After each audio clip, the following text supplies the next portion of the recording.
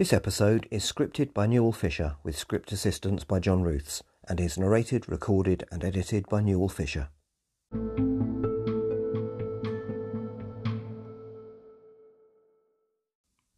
Hello and welcome to the Watership Down podcast episode 73, in which we will be going through section 14 of the 1978 film, Watership Down. A bit of a sound effect special this week, as you will hear later.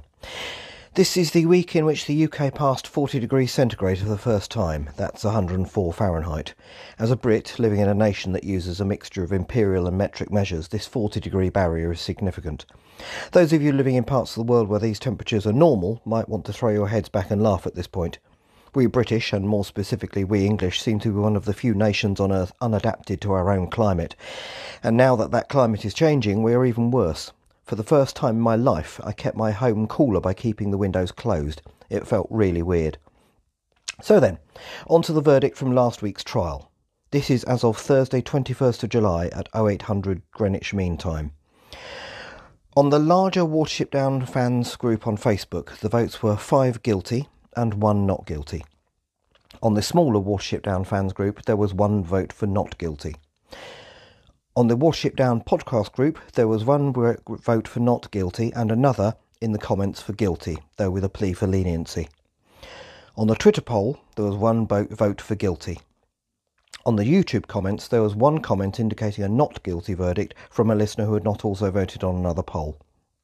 And finally, in the Anchor community comments, there was 1 vote for guilty. Therefore, the final tally is guilty 8, not guilty 4. I therefore declare that the 1978 film has been found guilty of abuse of geography by the listeners of this podcast. I must admit I was surprised by this result, and I will now return to a neutral position on this matter, in the sincere hope that we can heal the divisions between originalists and revisionists and come together again as a community in our love of this book and the films that it inspired. Divisions that I have deliberately stoked for the sake of this podcast, for which I find myself definitely guilty. So then, let's have a happy episode for once.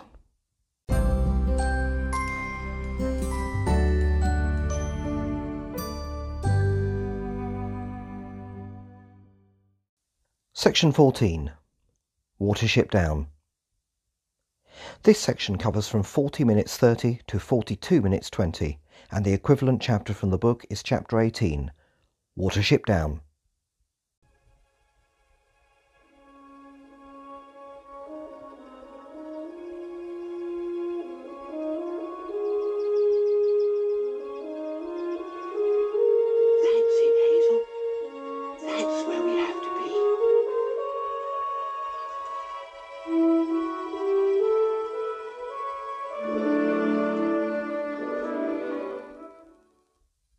This section of the film is surely its optimistic heart.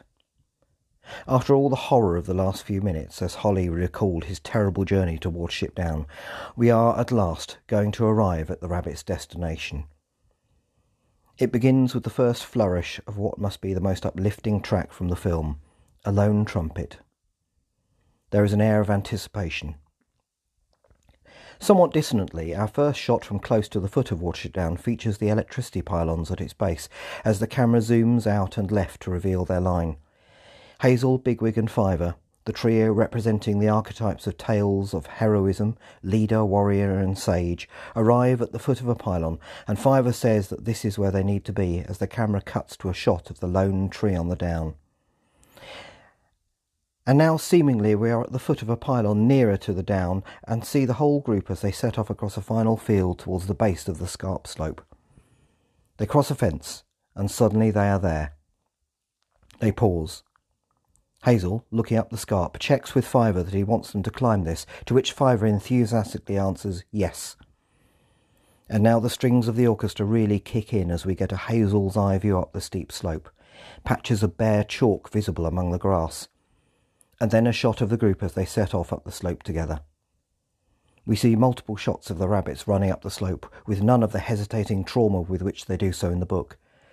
There is also no discovery of old rabbit holes halfway up the slope discovered by Hawkbit, which provides the rabbits in the book with their initial shelter on the down and probably saves lives. Running through the long downland grasses, we see holly and hazel, then blackberry, dandelion and bigwig, then dandelion and bigwig again as the going gets a little tougher. The brass music is building again among the strings as we see holly and hazel again, then a tired Pipkin who pauses panting before being urged on with a shouted encouragement by Hazel. We see Hazel looking back at Pipkin. Fiver, also tired, is with him. I think it is Silver passing them with Holly behind. Having checked Pipkin is on the move again, Hazel continues. Dandelion and Blackberry bound ahead of the rest of the group. With a climactic flourish of brass instruments, the camera pans up the last part of the slope. Ever the practical rabbit, Blackberry continues straight on, but Dandelion, the storyteller, Dandelion the bard, immediately turns around to see what they have achieved. Come and look! You can see the whole world!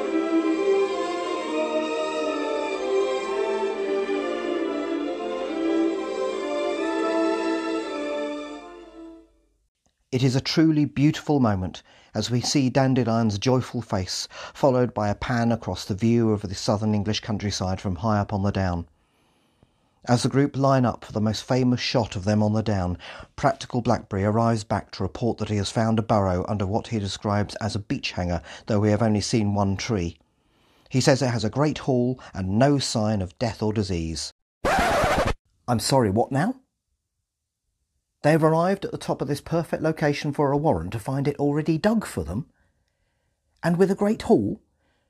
An innovation that in the book they copy from the warren of the Snares under the direction of Strawberry, and which is the pride of the new warren, dug unusually by buck rabbits. Seriously? And this perfect warren, having been ready dug for them, has apparently just been abandoned, despite there being no signs of death or disease. I'm sorry to be a bit of a party pooper, but this just isn't credible. Surely there could have been just one shot of digging, or even no reference at all with the new warren just appearing. After all, they are rabbits, and digging warrens is what they do. We would surely have all forgiven that, but this ready-made warren, referred to in a brief line I'd not even taken in before starting this podcast, is just not credible. Some rough scrapes halfway up the hill, as in the book, I can believe, but this? It seems that the tension between originalist and revisionist is back with a vengeance. I was tempted to enter a further charge of abuse of Lapine architecture at this point, but in a spirit of goodwill, I will restrain myself. As Blackberry delivers his news, Pipkin joins them, and the tableau is complete.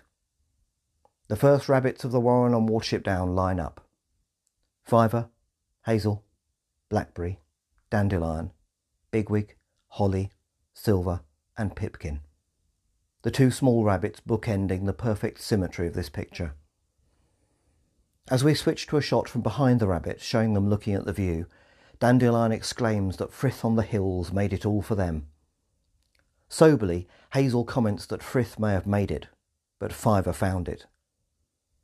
It is a moment that slightly takes the mood down, but is also an important acknowledgement of what Fiver has achieved. For without him, they would all probably be dead. They owe him everything.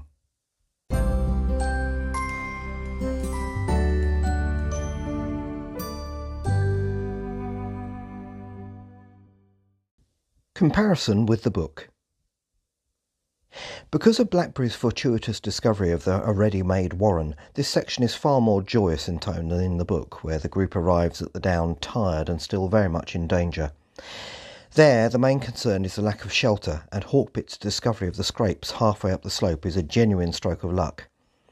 We still get Dandelion's moment of joy as he sees the view from the top of the down for the first time, but it is far more in passing as they get on with the business of survival. Overall, I prefer the film's portrayal of this part of the story, though the book version is probably far more grounded in the reality of such an arrival in a new place.